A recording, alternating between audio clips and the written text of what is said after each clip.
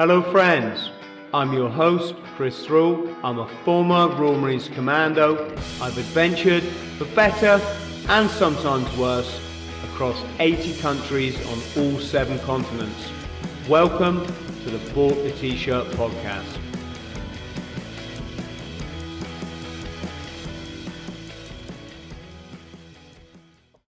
Hello friends, and a wonderfully good evening to you all.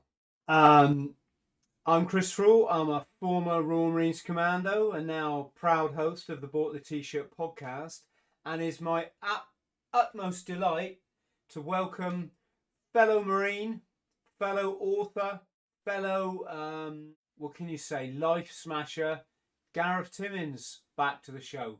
Gareth, how are you, brother? I'm very well, thanks, mate. It's a pleasure to be back, mate. It really is. It's great. How are you doing? Yeah, I'm all right. I'm busy rallying the veterans because the time is now, fellas. I think some of you understand what I'm saying, but we'll maybe talk more about that in a bit, Gareth. For our friends at home, Gareth's written this wonderful book. Oh, there we go. Look, not just becoming the 1%, but becoming the 0.1%.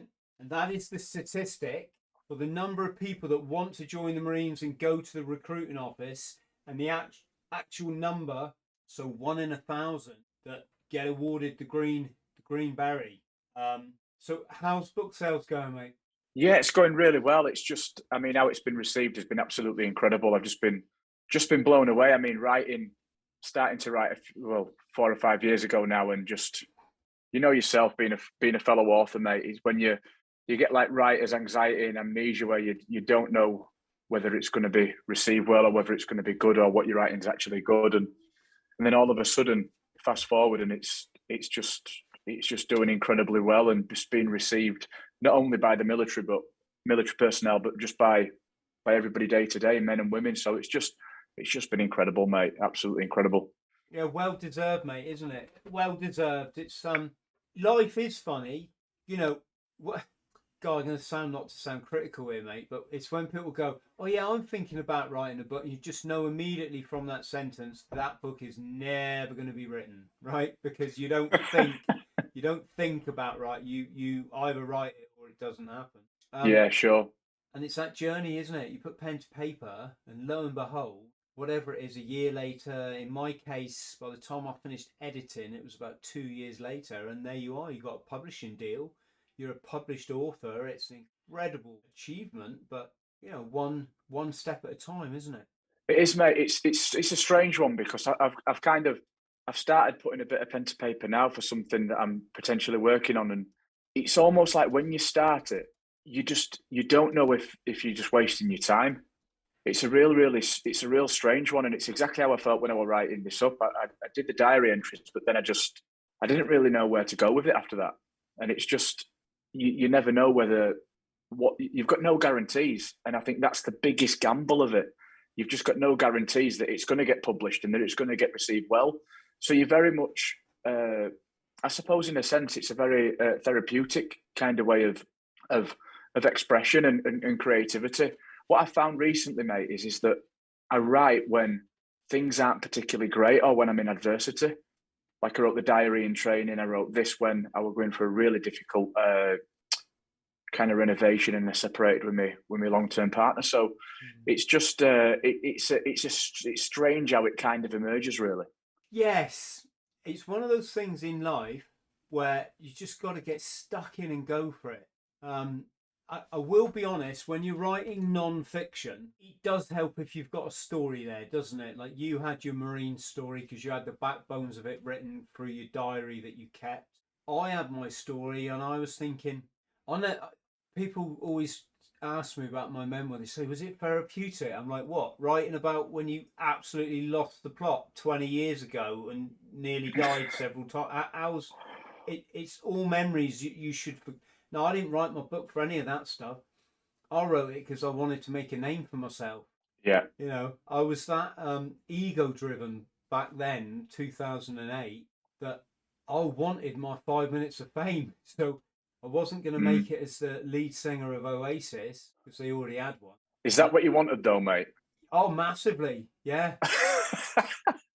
I wanted to be adored by, hundreds of thousands of screaming fans. Yeah, yeah. I was, it's, we could go down a bit of a rabbit hole here, but this all ties in with damaged childhood, trying to prove yourself as a Marine, finding yourself through substance use, but being that damaged that you just take it way too far. Unintentionally, you don't have any control over that. Once it's got you, you just got to ride that baby out. And some Yeah, people, some people don't make it, sadly. yeah, yeah, absolutely. Um, but through the journey, because I did make it, and there was one time, mate. Yeah, I used to go down our local pub, guys, the roughest pub in. People feared to go in there. I loved it. I think you used to go in. There was a bong on the bar. Anything you wanted, either that guy there could get it for you, or that guy there could get it for you. And used to go in there, and always on the jukebox, it was the Verve or Oasis, and these guys were just, it for me back then, they were just living a dream, snorting. Yeah, yeah, yeah. They snorting stuff for breakfast and then going out and yeah, I wanted it. This is damaged psyche. I wanted in. I thought, but anyway. Mm. So I'm talking a lot, but the thing is that's why I wrote my book. I wanted my fame, and Yeah. I'll be honest. I am quite glad that I got a bit of it. It's led me on to just have a dream lifestyle, but now on full circle, it's nothing to do with having any kind of public profile. I'm so level-headed now. If I woke up tomorrow and all my books have been taken off the shelf and my YouTube channel had been deplat, I just smile and go for breakfast with my family. Yeah, yeah, yeah. I'm a So very different person. do you think you'll write again? Oh, mate, I love writing every day. It's only that this YouTube journey just took me left field bloody ages, and just as I was coming back in again, and I was going to start doing my audiobooks. I'm just going to call it, this nonsense came upon us. People will either understand what I'm talking about or they won't. And of course, I'm now looking at a future for my son of complete slavery. I've been lucky, so have you. We've traveled the planet. I've been every country I ever wanted to go, and I've done everything I ever wanted to do, and nobody stopped me. Now, my son won't ever be able to travel. He won't ever be able to go in a nightclub. This is almost like 99.9% certain. He won't be allowed to do anything unless he kowtows to a bullying corporate agenda that's not in anybody's interest anyway, right? So just as I thought I was going to get back to the writing, I've had to rally the veterans to come and sort this shit out, which I don't mind doing, because you get one life. You can either live as a legend or you can just be a gutless coward. And believe me, there's plenty of gutless cowards out there that are just going along with this because it makes their life easier. I'm not talking about the people that don't understand what's going on. That's not their fault. I mean the ones that know what's going on, but they're just like, I'll just turn a blind eye. So, that was to answer your question. So yeah, writing. I wanted my 5 minutes of fame. Was that an issue for you, or did you just want to see your book come to fruition? Fruition, really, mate. I when I started writing the diary, it were never my intention whatsoever to write a book. I got asked on a recent podcast, like, what's the two things that you never thought that you would do as a young boy, and one of them is write the book, and the second is go to university. I never could have predicted that at all. But there were two things I felt like I had an obligation to get the contents out there, because I was so sick and tired of seeing the documentaries that were getting churned out from Lympstone that were just really watered down and didn't accurately represent what life was like at Lympstone. And I just felt that my book did that. So I just started writing, mate, and and I think I had full belief in what I'd got. And then obviously met my agent, and he just said, you need to add in the lessons. And I just finished university, so the psychological lessons just lended itself to the book, and I just pulled out a theme, and and here we are. So it's just, in a sense, it's just been the perfect storm, mate. Yeah, those documentaries are designed to make it look like it's softy for wimps, isn't it? So that because they're desperate for recruitment now. Like, I mean, like cracking the ice on Peter's Pool on a February morning when it's The minus, sledgehammer. you know, it's minus bloody 6. You got to get straight in that water with all that equipment on without, and you don't think about it. They don't, it's hard to capture that, isn't it? Yeah, yeah. It really is hard to capture that, and I think if they did capture it, there'd be uproar. But the reality of it is just, I just wish that somebody would have had the courage just to film it how it is, because people want to see that. Like you said, it's like on our endurance course, on one of the run throughs, or it might even have been on the day. The two people at the front on the speed march up had to break the ice with a sledgehammer, ready for us to go through it. So yeah, I just felt like there were a story to be told. Is exactly that. The fame and if there is any fortune incoming, is just a byproduct, really, mate. It was just more of a. Just felt I had to do it. It was just I was getting drawn to it. It wasn't really a choice, as from what I can recall. Yes. It's people when they read my stuff that I write about Limpston or whatever, or when I do my podcasts on my time, and they're amazed that I can remember it. I never wrote it, but I just remember it. I mean, I remember rocking up in induction. We're talking bloody, oh God, I can't even do them. But 35 years ago now. Mate, I tell you what, you must have had training hard then. Oh, mate, when I went through, it was the hardest in the world. It was actually quite well known that it was harder for my troop than it actually is for the SAS and the SBS combined. Like, I mean, the SAS, do the SAS selection, then do SBS right out. Oh, it's the same thing now. That doesn't work, does it? Yeah. But yeah. I know what you're saying. Mate. But no, we all like to say that, but it certainly was harder back then because we didn't have this 4 weeks that they've got now to prepare. You go, there's lots of stuff. They're saying that these kids' bodies, I don't mean kids disrespectfully, but we was teenagers when we rocked up there, weren't we? Yeah. You were a bit older than me, I remember you saying, but they're saying, aren't they, that because they're just doing the Xbox all day and not throwing themselves out of trees and building dens like we did, their bodies are not formed as men. So they've got these kind of that's the reason, mate, why they've brought in the ROP, the 4 weeks, the recruit orientation phase, because people's skeletal structure, especially lower limbs, are not conditioned enough to take the impact, and as a result, they're getting a lot of stress fractures early in training. So I think they've been looking at vitamin D supplementation to try and see if that works. They're trialing that, or they have trialed that.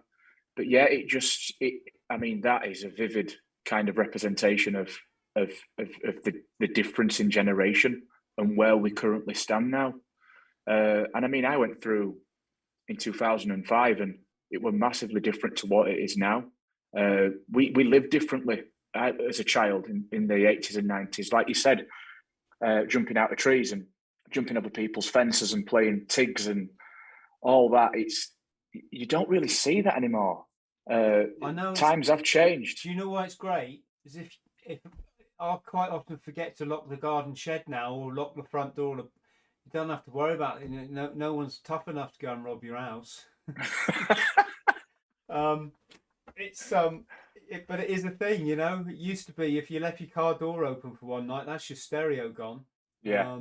Bit different now because the stereos are all anti-theft sophisticated. But mate, before we go any further, can I open my present? You can indeed, mate. Yes, absolutely. So friends at home, look what I got. All wonderfully packaged. Look, 0.1. Sorry, I have to think then. Beautiful little postcard in there. I haven't got my glasses, but mission statement. A brand that invites you to be better, strive for higher, to strive for higher levels of performance and capability. to reach your true potential. www.0.1.co.uk. Look at that. Dun, dun, dun. And inside, mate, this is like the best wrapping I think I've ever. It's like going to Harrods or something. Look at the seal. I've got the official seal. Yeah, mate, I'm delighted about that. It looks fantastic. Yeah. Oh, mate, it's awesome. It's awesome. Let's get it open. I don't want to rip it, but I guess I might have. Or maybe I just slide it out sideways. How about that? And then after you've done that, I think you should keep it in that forever. Well, every time I put it away, I have to put it back in here. Yeah, yeah. Globe and Laurel size, everybody. For all our civilian friends out there, or we've got Paddy in the chat. Paddy's our para brother. Everything at Lympstone has to be magazine size. That's why we call it Globe and Laurel. Our magazine, the Globe and Laurel.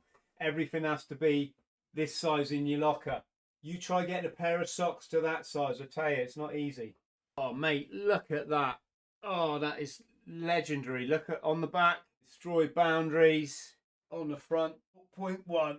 Oh, mate, that is so kind of you, Gareth. No problem, mate. Pleasure. Really appreciate. That means I don't have to go shopping for another year, possibly two. I know that you're mega into like sustainability in the planet, mate. So that's what I kind of thought when I sent it. I just thought that you could, you wear that there's a year in that easy. Oh, mate, you're a legend. Absolutely. I tell you what, I never thought I'd get so many T-shirts sent to me since I started the podcast, and it's brilliant. People are so kind, you know. People are so kind. So yes, where were we talking about the horrors of Lympstone? Let's get some questions from the chat. So there's some questions in here, aren't there? We'll ignore some of them. What's that, Chris? How come you're so handsome? Just born like it, mate. Born like it. Oh, Gareth. I'm here, mate. Someone's trying to call Gareth. Luke saying bought the T-shirt on that one, Chris. Don't we all, Luke? That's Luke, our producer. How do you know where to start? From Jules, I think that is for the book. I believe. Yeah, you say your way, and I'll say how I did mine.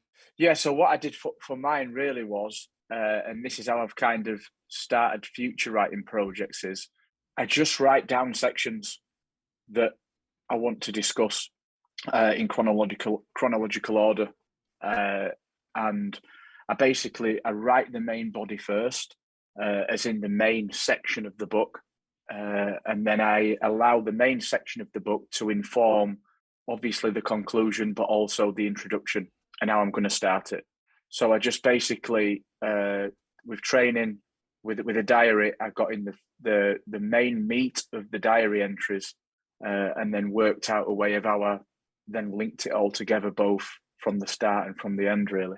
Yeah, you had it all. You were on a winner there because you had all the structure. So I'll just see if I can get you this up. For anyone out there who wants to write a book, this is how bizarre. Oh, there it is. I thought they'd taken one of my books off Amazon. This is just a real. Hang on, let me just show people at home this. 1 second. Yeah, so this book here, folks, How to Write a Memoir. I just put this together for anybody out there that wants to write. In it is just everything that I had to learn to write my first book and get it published. And it's concise. So you're not going to get a big, thick book that by the time you get to the end, there's just too much. It's really simple writing. It's a process, and you get better as you go along it, and your skills improve by going through the process, not by like reading huge, great books on how to be good at writing. So, so it's there. It's exactly that. I think the greatest advice I could give anybody is just write concisely, which you've just touched upon, mate.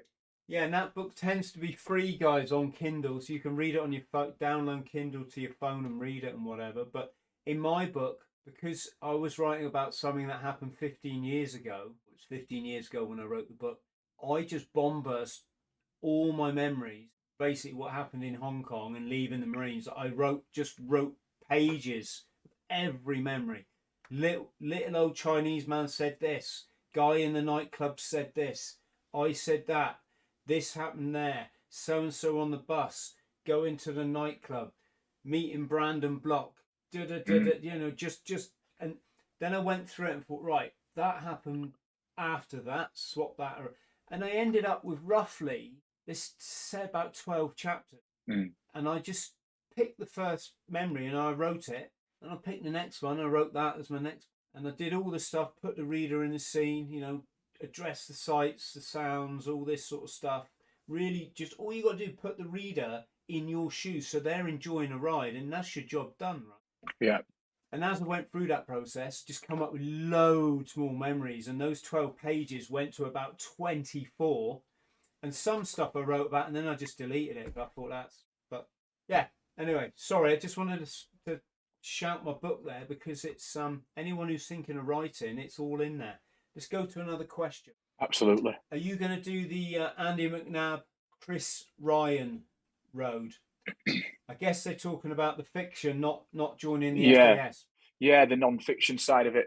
I don't know. I don't know if it's kind of me really. I'm a great fan of like gritty documentaries, and it's kind of how I want to write. I want to write real life, kind of fluffing it up, but just real to life accounts of whatever, of the Marines, of mental health, of mindset, and just kind of be really, really honest with it and tell it how it is. So I'm not sure whether the Andy McNab and the Chris Ryan road kind of lends itself to where I want to go, maybe in future. But at the minute, I just want to do like real life accounts that people can that resonate with people from all different walks of life and that will help. I think is definitely where I find my most fulfillment with writing. Yeah. Do you have any ideas of what you might come up with? So I've always really suffered with OCD as a child, and it always really, really kind of, in a sense, was a force for good. It was the perfectionist side of OCD as a child growing up, which really, really helped in rugby and preparing and getting into the Marines and writing a diary. But then when I went into like kind of hostile environments, it started going really negative, as in with the checking and the ruminating thoughts and stuff. And I'm still battling with that today. And I just thought that I'd kind of do something where we discuss that, but also discuss success and how sometimes the byproduct of success is mental illness. Yes, I guess you can never write enough about that, can you? No, so that's just one kind of angle, just talking in a sense about my mind and just how it functions and how it allows me to be creative and go out there and, in a sense, achieve what I want to do, but also the downside of it. I suppose the downside of what you could consider to be a successful mindset, and that is that often we don't really pay attention to how we're actually feeling. We're constantly on this path of trying to achieve when you're not really taking stock of where you are mentally. Guys, so true, mate. You know, funny old life, isn't it? Because probably like yourself, I mean, we wouldn't have achieved some of the things we hadn't unless we were obsessive. That's the thing. That is it. Yeah. But the downside of being obsessive in what you want to do is it has massive. There's massive fallout from it. There is negatives that you have to contend with. As soon as you take your foot off the success kind of path, you start encountering problems, and that's kind of what I've had to contend with throughout, really. But yeah, that and just basically. So how does that affect you then, Gareth? Do you get anxiety or stress or depressed or what? I don't get depressed, mate, but I get sometimes I get bad anxiety as a result of OCD. It's all kind of OCD led, where I sometimes feel like I can't relax unless I've checked certain things, and it's all irrational stuff. It could be making sure the tap's off, and I know it sounds stupid, and I say this because I just hope it helps other people. That I think there's, like we've discussed before, the stereotype of people like us is that you're so mentally strong but it's just not the case. We are mentally strong people, but we're human beings at the end of the day, and we have to manage our emotions, and sometimes it just spills over. Yes, we're mentally strong at certain things. I like to think I'm a good all-rounder now because I've just put so much effort into it. If you can wake up happy and go to bed happy and pretty much never let anything get you down, or when it starts, you can recognize that and action, then I think jobs are good, Mate, you know. if you're in a fantastic place if you're there, absolutely. And I'm not saying I'm not there. I'm just saying that things could be better. What I have found, Chris, in recent years, especially I think on publishing the book, is that I always thought success brought fulfillment, and it definitely doesn't. Is what I've learned, and I'm really really starting to look at that as I'm approaching 40 now, and getting a bit older. That if I want to fulfillment, I can't keep chasing success because I don't think it's going to be at the end of it. I'm not saying I'm not going to continue to do so, but you're constantly chasing these things in life to bring you happiness, and they don't. Yeah, there's a massive thing there, isn't there? You've got to just sit back, chill the hell out, and realize you're in paradise now. Don't keep thinking it's next week with this. That's a definite thing. That's But exactly it. but what I did is when I had my book published, to me that was the cherry on the cake of life. Simply because I was a bit, my mindset was so different then. I had friends that were earning thousands a week. I had friends that were, dating like the top news readers from the BBC, married to them, all this kind of stuff. And when you're there and you're sticking needles in your arm 12 times a day, and you're living in squalor, and you've lost all yourself, all that stuff seems so. And you take a load of shit when you've got mental health problems. You just get treated like fucking dirt by society, right? Yeah. So for me, it was just this thing that I traveled a lot. I'd done so much in my life, but I'd never achieved like vocationally. I wasn't like Mm. good at anything. And Yeah. so when I got my book published, that for me was Index. Job done. That is on, that funny RAF video, the 5 Mile of Death. Right, fellas. Hang on, this is Scouse accent, isn't it? You can stand toe to toe in the bar with the Paras and Marines. Right, that one. Right. For me, it was like I can stand toe to toe in the bar with any fucker. I'm a best-selling author. What are you? Oh, you're a salesman. You earn 100 grand a year. Okay, that's how my mind wasn't like that, but other people's were, and Yeah. I wanted to be able to meet that. And what I realise now is I didn't need any of that shit. All you need to do is smile and be yourself in life, and who gives a fuck about all of that bollocks, you know? Yeah, it's a strange kind of realization, mate, and I think I'm probably heading there myself. But you like chase all these materialistic things and titles, and I'm not saying I don't like them and I don't like the achievement of it, and but for me, I almost relish the journey more than the actual thing of getting it. I mean, the book has completely, in a sense, flipped that on its head because I'm still blown away by it really, and getting it to publication. But I just think that we spend so much time projecting into the future, and wanting these things and wanting this idyllic life, and we don't look at what we've got now. And that's something that I really, really try and really focus my time on now, especially with my boy. I mean, there's been times when we've been walking in the Peak District. We go there quite a lot, and sometimes we just sit down and on the top of a tour, and we just have a simple picnic. And I just kind of self-reflect and think, you know what, I don't need anything else other than just to be sat here with him. That's all I need. And I think that is, if I could bottle that and have a bit more of that in my life, that kind of feeling of just, I'm happy here and I don't need anything else. I think that's where it's at. Yes. When I'm exactly the same boat. I mean, we're both in the same boat in that respect, and it works with myself as well. Now, sometimes I just walk away from this freaking computer. I've spent thousands upon thousands of hours in front of this screen, that screen, that screen. I've done this now Mm.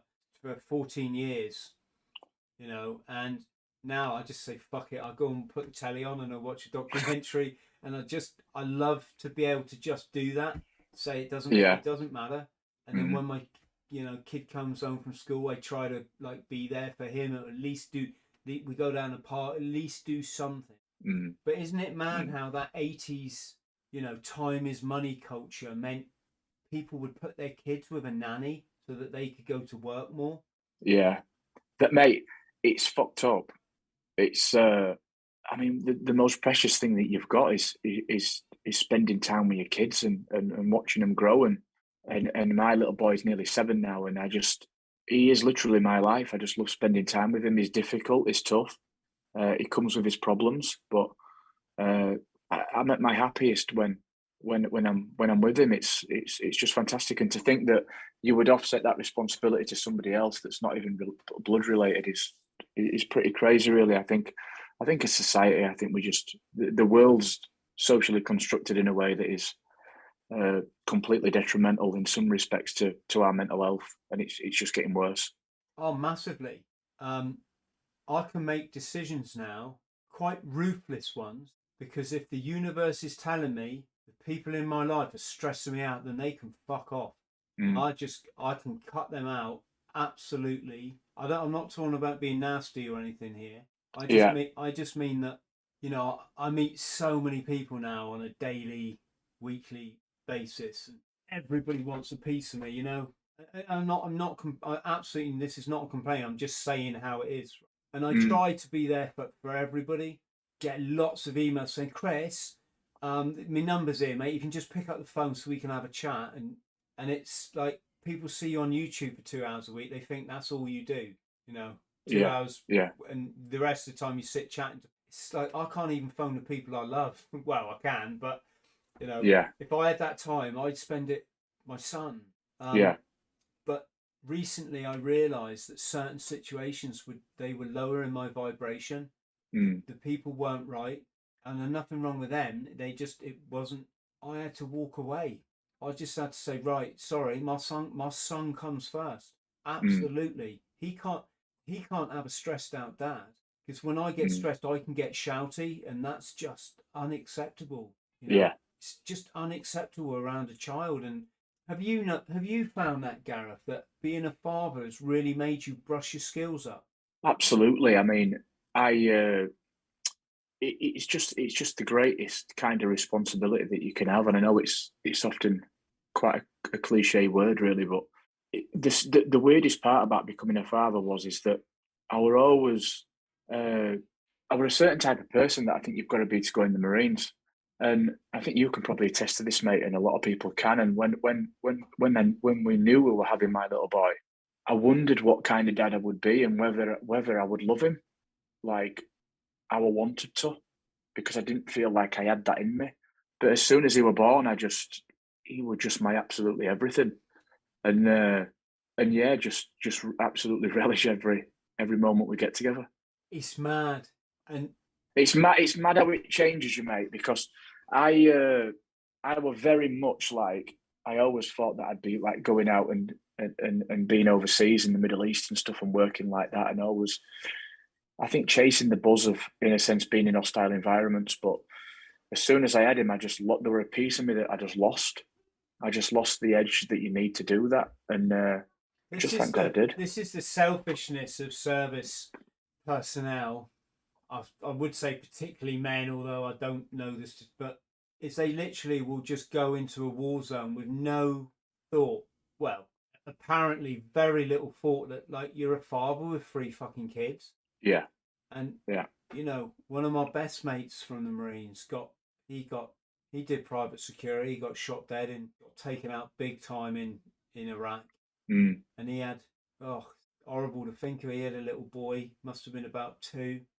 Called in the name that he always was going to call his little boy. I'm specifically not saying his name. People who know me probably know who I'm talking about. But he had a beautiful wife. She was a real, like, mover and shaker, and And I think the dynamic is different if you're serving and you're in the Marines, say, and you've got a family and you go on operations, like, say, to Afghan. But if you've got like a really lovely family and you've got kids, I don't know how people do it. And I'm not talking them down, fair, whatever they want to do, but I just don't know how they do it. It's like it's like legalized. It's just not worth it. Abuse.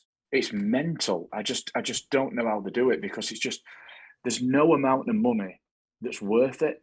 And that's what I found in Afghan when I was doing CP in Afghan. I just got to a realization where I just thought, I'm not even bothered about how much I'm earning a month here anymore.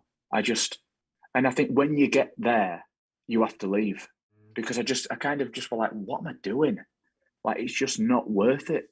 Yeah. It's just not worth what I'm doing. Yeah, I get upset when I got people on the podcast, or I chat, like I say, chat to a lot of people, and they say, "Well, I'm an army brat," or and I say, "Stop saying that about yourself." And you can see how it's affected them, having to go to all these new schools, not having daddy's, daddy's not. It's not. Yeah. Every year of your childhood, your dad's there for 3 months. It's not good, is it? It's just there's no part of it let's call it that's advantageous. Let's call it what it is. It's mental neglect. It's tough. In social work, there's categories of abuse, and there's obviously physical, sexual, but mental is an equal one. And my mate used to cry himself. After the Falklands, and his dad was the company commander down there for one of 42's company commanders. My mate used to watch the news to see they used to list the dead after the news, right? He used to scroll up the screen, all the people that had been killed in battle that day or the previous day. And he's there. What was I? He was 11 years old, watching the news to see if his dad was dead, right? Bloody hell. And then he used to take himself up in a bath and cry, so no one could, see that he was crying. And it's not normal, is it? I mean, come on, it's not. No, that's not normal. No. It's just no way to live. And you know what? That has a massive effect, negative effect on a maturing, young, susceptible mind, without a shadow of a doubt. And like you said, all the turmoil and the misplacement, and I'm sure you know, mate, but attachment is a massive, massive thing in psychology. Attachment theory, Mary Ainsco's attachment theory. Yeah. And if you don't achieve a secure attachment to at least one caregiver, it doesn't have to be a mum and dad or a caregiver, it has massive detrimental effects on when you get older and your success as an adult. Well, this is where your sociopath comes in, doesn't it? Someone who's never known love doesn't know how to give, possibly doesn't know how to give love. Bowlby was the guy we used to study in social work. He talked about attachment theory. With That's Bowlby, right. It was more to do with the infant, the very young. So you're a baby in a crib. When you cry, you're supposed to get picked up, and that reassures you then that you know. But then you got these babies, like say in a Romanian orphanage, who just cry. There's no one there. That's it. And this is that's it. I think there's five different attachments that can be drawn from certain kind of parenting as a child. And just like you said, mate, if a baby gets picked up upon crying, it gives them the reassurance. And what happens is, as they get older, they leave the safe base, which is the carer, and only to maybe play in a room. But then they look back and they come back. And that process of always going a step further, but knowing there's somebody there, just allows them when they get older to say, go traveling on a bigger scale and go out and explore the world and go down to London if you live up north to pursue work. Because you kind of know that you've always got a safe base.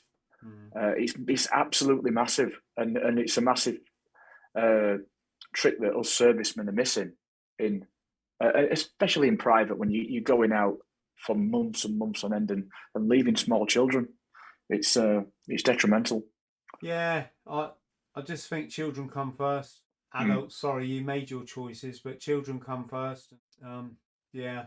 But then again, difficult one, isn't it? We're all human and we all make decisions and we think they're the right ones at the time.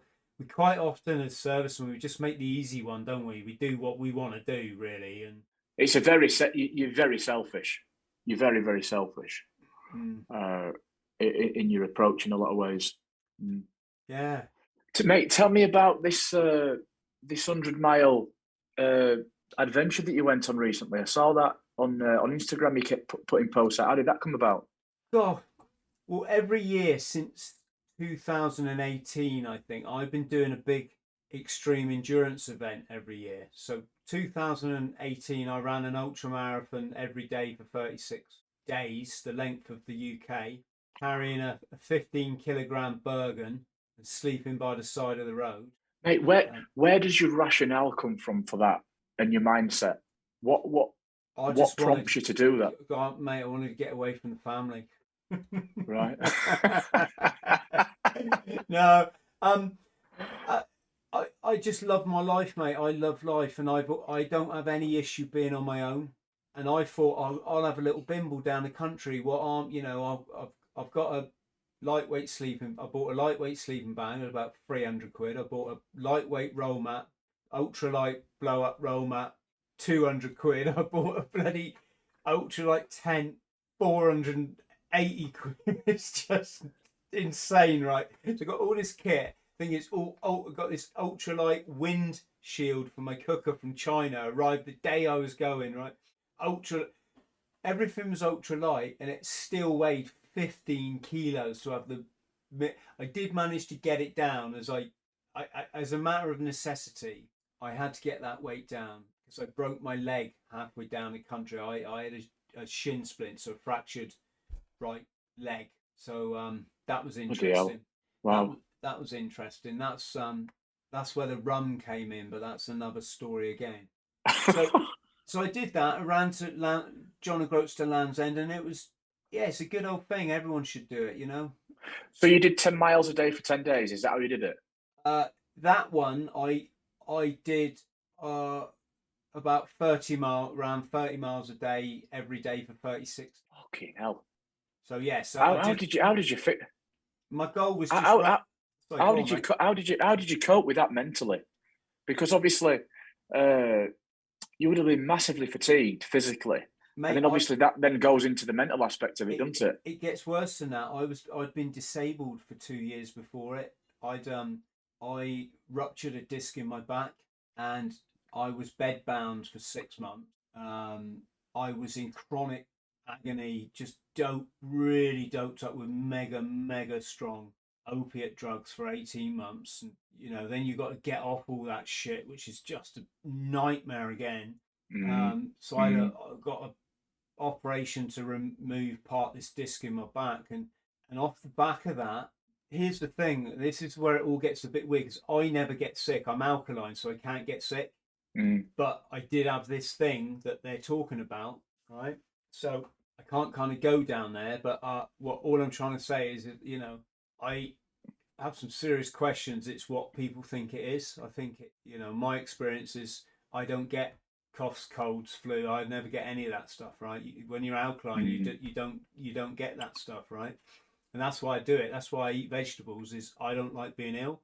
But then I had that thing, and for 4 months I couldn't stop coughing, and my son was doing it too, right?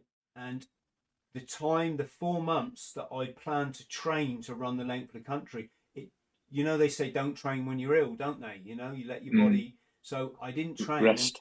And then when it got to the time my flight was going up to John O'Groats, I still hadn't done any training, having not gone further than the car for 2 years. But I went up there, mate. I went up there, alkaline, firing, on good form. And I just wanted to show people you can do whatever you want if you put your mind to it. You just can, Mate, I absolutely agree completely. That's just an unbelievable feat of, it's unbelievable. But like, it's all in the mind. It is all in the mind. Yeah, the last 2 days were hard. I was at a place called, I think it was Liskeard, which is just over the border here into Cornwall. And I looked at the map, and it was 80 miles to Land's End. And this was Friday evening, right? And I was just pitching my tent. So it meant I had to, having already run the length of the country with a broken leg, I had to run 80 miles in 2 days. Otherwise, I'd missed all the people that would gone down to clap me in. Sunday obviously being a day off. Oh my God. And I remember that morning standing on that highway at 7 a.m, staring down. There were no cars. There was very few cars. I was literally stood in the highway, staring down the dual carriageway. And I thought, let's do this. And that was it. And So I ran pretty much the best part of 80 miles in 2 days, carrying this Bergen, having already done 34 ultra marathons. And that last day, mate, I was, because I couldn't stop, I had to get to Land's End or everyone would just go home and I'd let them all down. I I I just had to keep running and I was absolutely spent. I couldn't speak. All I could do is make all I could do is make noises and point. I was the people coming out, a couple of bootnecks came to run with me. Really? And they're like, water. He wants water. I get his berry out. Get his berry out. It's like, yeah. Anyway, so I did. That was 2018. 2019, I came last in my first ever triathlon, Olympic triathlon. Come last, come so late. My son's going, "Where's my daddy?" Right? They even tried to get me to like pull out of it because I was so beat. So I decided that at that moment I'll do a quadruple Ironman in 8 weeks' time. So having come last in a triathlon, I then went on to swim 9 miles, cycle 450, and run 108 miles, all in a week. The next year, 2019, I'm missing out on something here, but this last Christmas I gave up my Christmas to run around a running track. I ran 100 miles around a running track. What, just a standard athletics track? Yeah. 400 meters. Don't ever do it, folks. Boring as. So oh my God. I did 100 miles. What was that like? Very hard. I was. How long did it take you that? The 100 miles around a running track, right, which I thought I could do in like 24 hours. I really did. Ended up taking me 2.5 days. And then when they shut the running track for Christmas Day, I went out onto Dartmoor and I ran another 100 miles through the worst storm that we've had in recent history, right? I tore my calf muscle, all this sort of stuff. But anyway, it wasn't, you know. And then, how old were you how old were you, Chris, when you joined the Marines? 16? 18. 18. Yeah. I think there's a lot to be said for lads that join between like 16 and 18. And when they're successful in the Marines, they just end up doing really mad shit like you. Yeah. The thing is, for me, it's not mad, though. It would be mad not to do it. Yeah, fair enough. Yeah, just a matter of perspective, yeah. And it's, I'll be honest, it might sound hard, but I'm actually taking the easy option, right? So I learned to fly. I've got a pilot's license for life. I say that because I did it in the US. So I'm a pilot for life now. I don't have to like re-qualify every year like you do in the UK. Was it hard? No, I just had to chuck 3.5 grand at it. This is quite a while ago, and commit to 3.5 weeks of training in the States. Right? You had to study. You had to, they don't give it to you, but it's not beyond impossible. So I did that. Skydiving, they gave me an aeroplane. I flew up the coast and went skydiving for 2 weeks. Got my skydiving license. Right, that's pretty piss easy, and great fun. The challenge is I just always ask myself, what's the worst that can happen?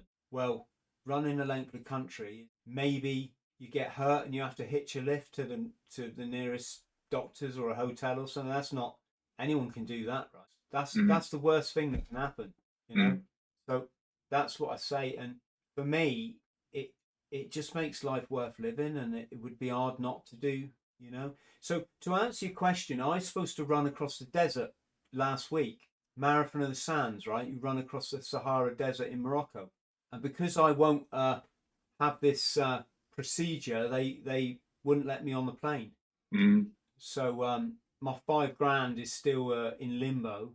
Can you get that back, or? Well, it might be that they have to give it back because no one's forcing me to do anything that I don't want to do. It's just never going to happen. As I keep saying to the veterans out there who are starting to wake up and pay attention, this isn't going away. This isn't like if you do this thing, everything's back to, no. There is no normal now. This is an age-old, this is an agenda that's gone on for a long time. The people that are behind it are incredibly nasty, but they're also incredibly clever and incredibly smart. So I don't know. This is why I'm saying people got to start pulling their finger out, because that means you're never allowed to travel ever again. That means you can never go and see your family in Australia. This means you never go on holiday again unless it's in the UK, or you smuggle yourself out of the country. This means you never can go in a nightclub ever again in your life. Right? This is what we're looking at. And this is what everyone's blindly just go, not everyone, there's many good people out there that are putting up a good fight. But this is what I say to veterans. Now is your time. This is why you swore an oath. Don't just roll over and shit on your children because it makes your life easier. Anyway, sorry, going off on one, Gareth. But the point is, I couldn't get on the plane. So I thought, right, what can I do in this country? And my friend DJ Mark Wilkinson, he's my life coach. He was raising money for a little girl called Christina, who's recovering from a brain tumor and needs special, treatment. So I said, look, why don't I run 100 miles down the coastal path, which is something I've always wanted to do, and I'll raise the money for this little girl. And we've just made £2,000. So thank you, everybody who supported me. It's amazing, mate. Yeah, and it was fun. It was nice. I bought an ultra lightweight bivy bag. Like it's actually called a Special Forces bivy bag. And at night, when I was a bit spent and I had my evening meal, ran into the rain. The weather was quite bad. I just climbed in that and slept and carried on in the morning. But yeah, I'm surprised you're not up for this sort of stuff, Gareth. I mean, I'm getting there, mate. You know what? I really am. I'm getting in the last couple of months. I think coming out of lockdown and this COVID carry on, I want to do something. I feel like I want a challenge, and I'm ready to. I think challenge myself physically again and mentally, and just again put myself out of my comfort zone. I've spent like nearly 4 or 5 years writing the book, so I just kind of just want to just get out there and just have a bit of a refining of myself, really. Just challenge, very much like yourself, mate. I think it's in us, where we just want to, every now and again, you want to do something that's just really, really tough, and just see where you are, and just have that spiritual experience. Yeah, what was good, I'll tell you, this was really beautiful, was my old Marine mates all come out to support me, my troop mates from training. Yeah, it's fantastic, mate. Yeah, and I mean, one of them drove all the way from Birmingham to see me at Land's End. One of them chased me around Scotland trying to find me just so he could buy me lunch or something, just to say well done. Another one, Steve, bless him, one of my best friends, just come out to get me, took me back to his farm, lanced my blisters, massaged my feet with CBD oil because my legs were so swollen towards the end. It was pretty messy. And I'm probably forgetting some people there as well. But the thing is, what Steve said is God, Chris, you've just awoken the spirit in me that I had when I went to Lympstone, and I forgot that he come out, right? This is for friends at home. This is why, this is why the Marines is so special. Is him and Mike Buster Keating, who subsequently run the country himself. They both put me up on my way down, and in the morning they both lifted up that backpack, put it on, both ran 40 miles non-stop with me. So someone asking about the tattoo. Yeah, whose face is it? So I'm just putting it out there. Any guesses? Don't break my heart, my achy breaky. Is it? What's his name? The blew in Miley Cyrus, Billy Ray Cyrus. No, it's not that, mate. No. Is it? You're going to say it's someone who's died now, aren't you? And yeah, it is, mate. Yeah. And I'm going to wish I wasn't making jokes. Frank Bell, exactly. Yeah. See if there's any more revelations on that. That's right, mate. Yeah, Dale Ali. Yeah, absolutely correct. So sorry, who is it? Muhammad Ali. Oh, yeah. You can see it better. He come out with one of my favourite ever quotes, and he said, "If a man believes the same thing at 40 as he did when he was 18, he's wasted his life." And how often as veterans do we see that? I just loved him. I think as a person, he was just absolutely fantastic. It were his courage that I admired, to go against the grain, and just say, you know what, I am me, and I'm not going to fight for something I don't believe in. And I think it's just incredibly powerful. And I just loved his stance on human rights and equality. And I just think I think he was just incredible. So it's just something that I felt like I had to do, really. Gareth, on that note, I'm going to love you and leave you, brother. It's been a pleasure, mate. Oh, mate, we could chat all night. It's just great. And thank you for listening to me. And for everybody at home, you know, I've talked as much as Gareth, but this is why I like these chats. Hopefully we can get something from it. I'm saying I'm going to cut and run, mate, because I like to tell my boy a story before he goes off, and I might just catch him while he's awake. Massive thank you. Wish you all the best. But I was just going to read a little bit now, but we'll have to do that next time. Yeah, next time, mate. Absolutely. Folks, there's a link below, so grab yourself a copy. Thank you again for my shirt, buddy. Mental. Pleasure, mate. Pleasure. Yeah. Mate, thanks for inviting me on. I always enjoy chatting, mate. And absolutely fantastic, mate. Let's just do it again soon, mate, because it's wonderful. Thanks to everyone in the chat. Cheers, you, Paddy. everyone. Cheers, buddy. Thank you, Jane. Thank you, Ben, everybody, Frank, Andrew, Luke, for taking charge of everything. I'm going to play us out. Friends, thank you for listening to the Bought the T-Shirt podcast. Please like, subscribe and share. And don't forget to follow me on social media. Username, Chris Thrall. Instagram, chris.thrall. Thank you.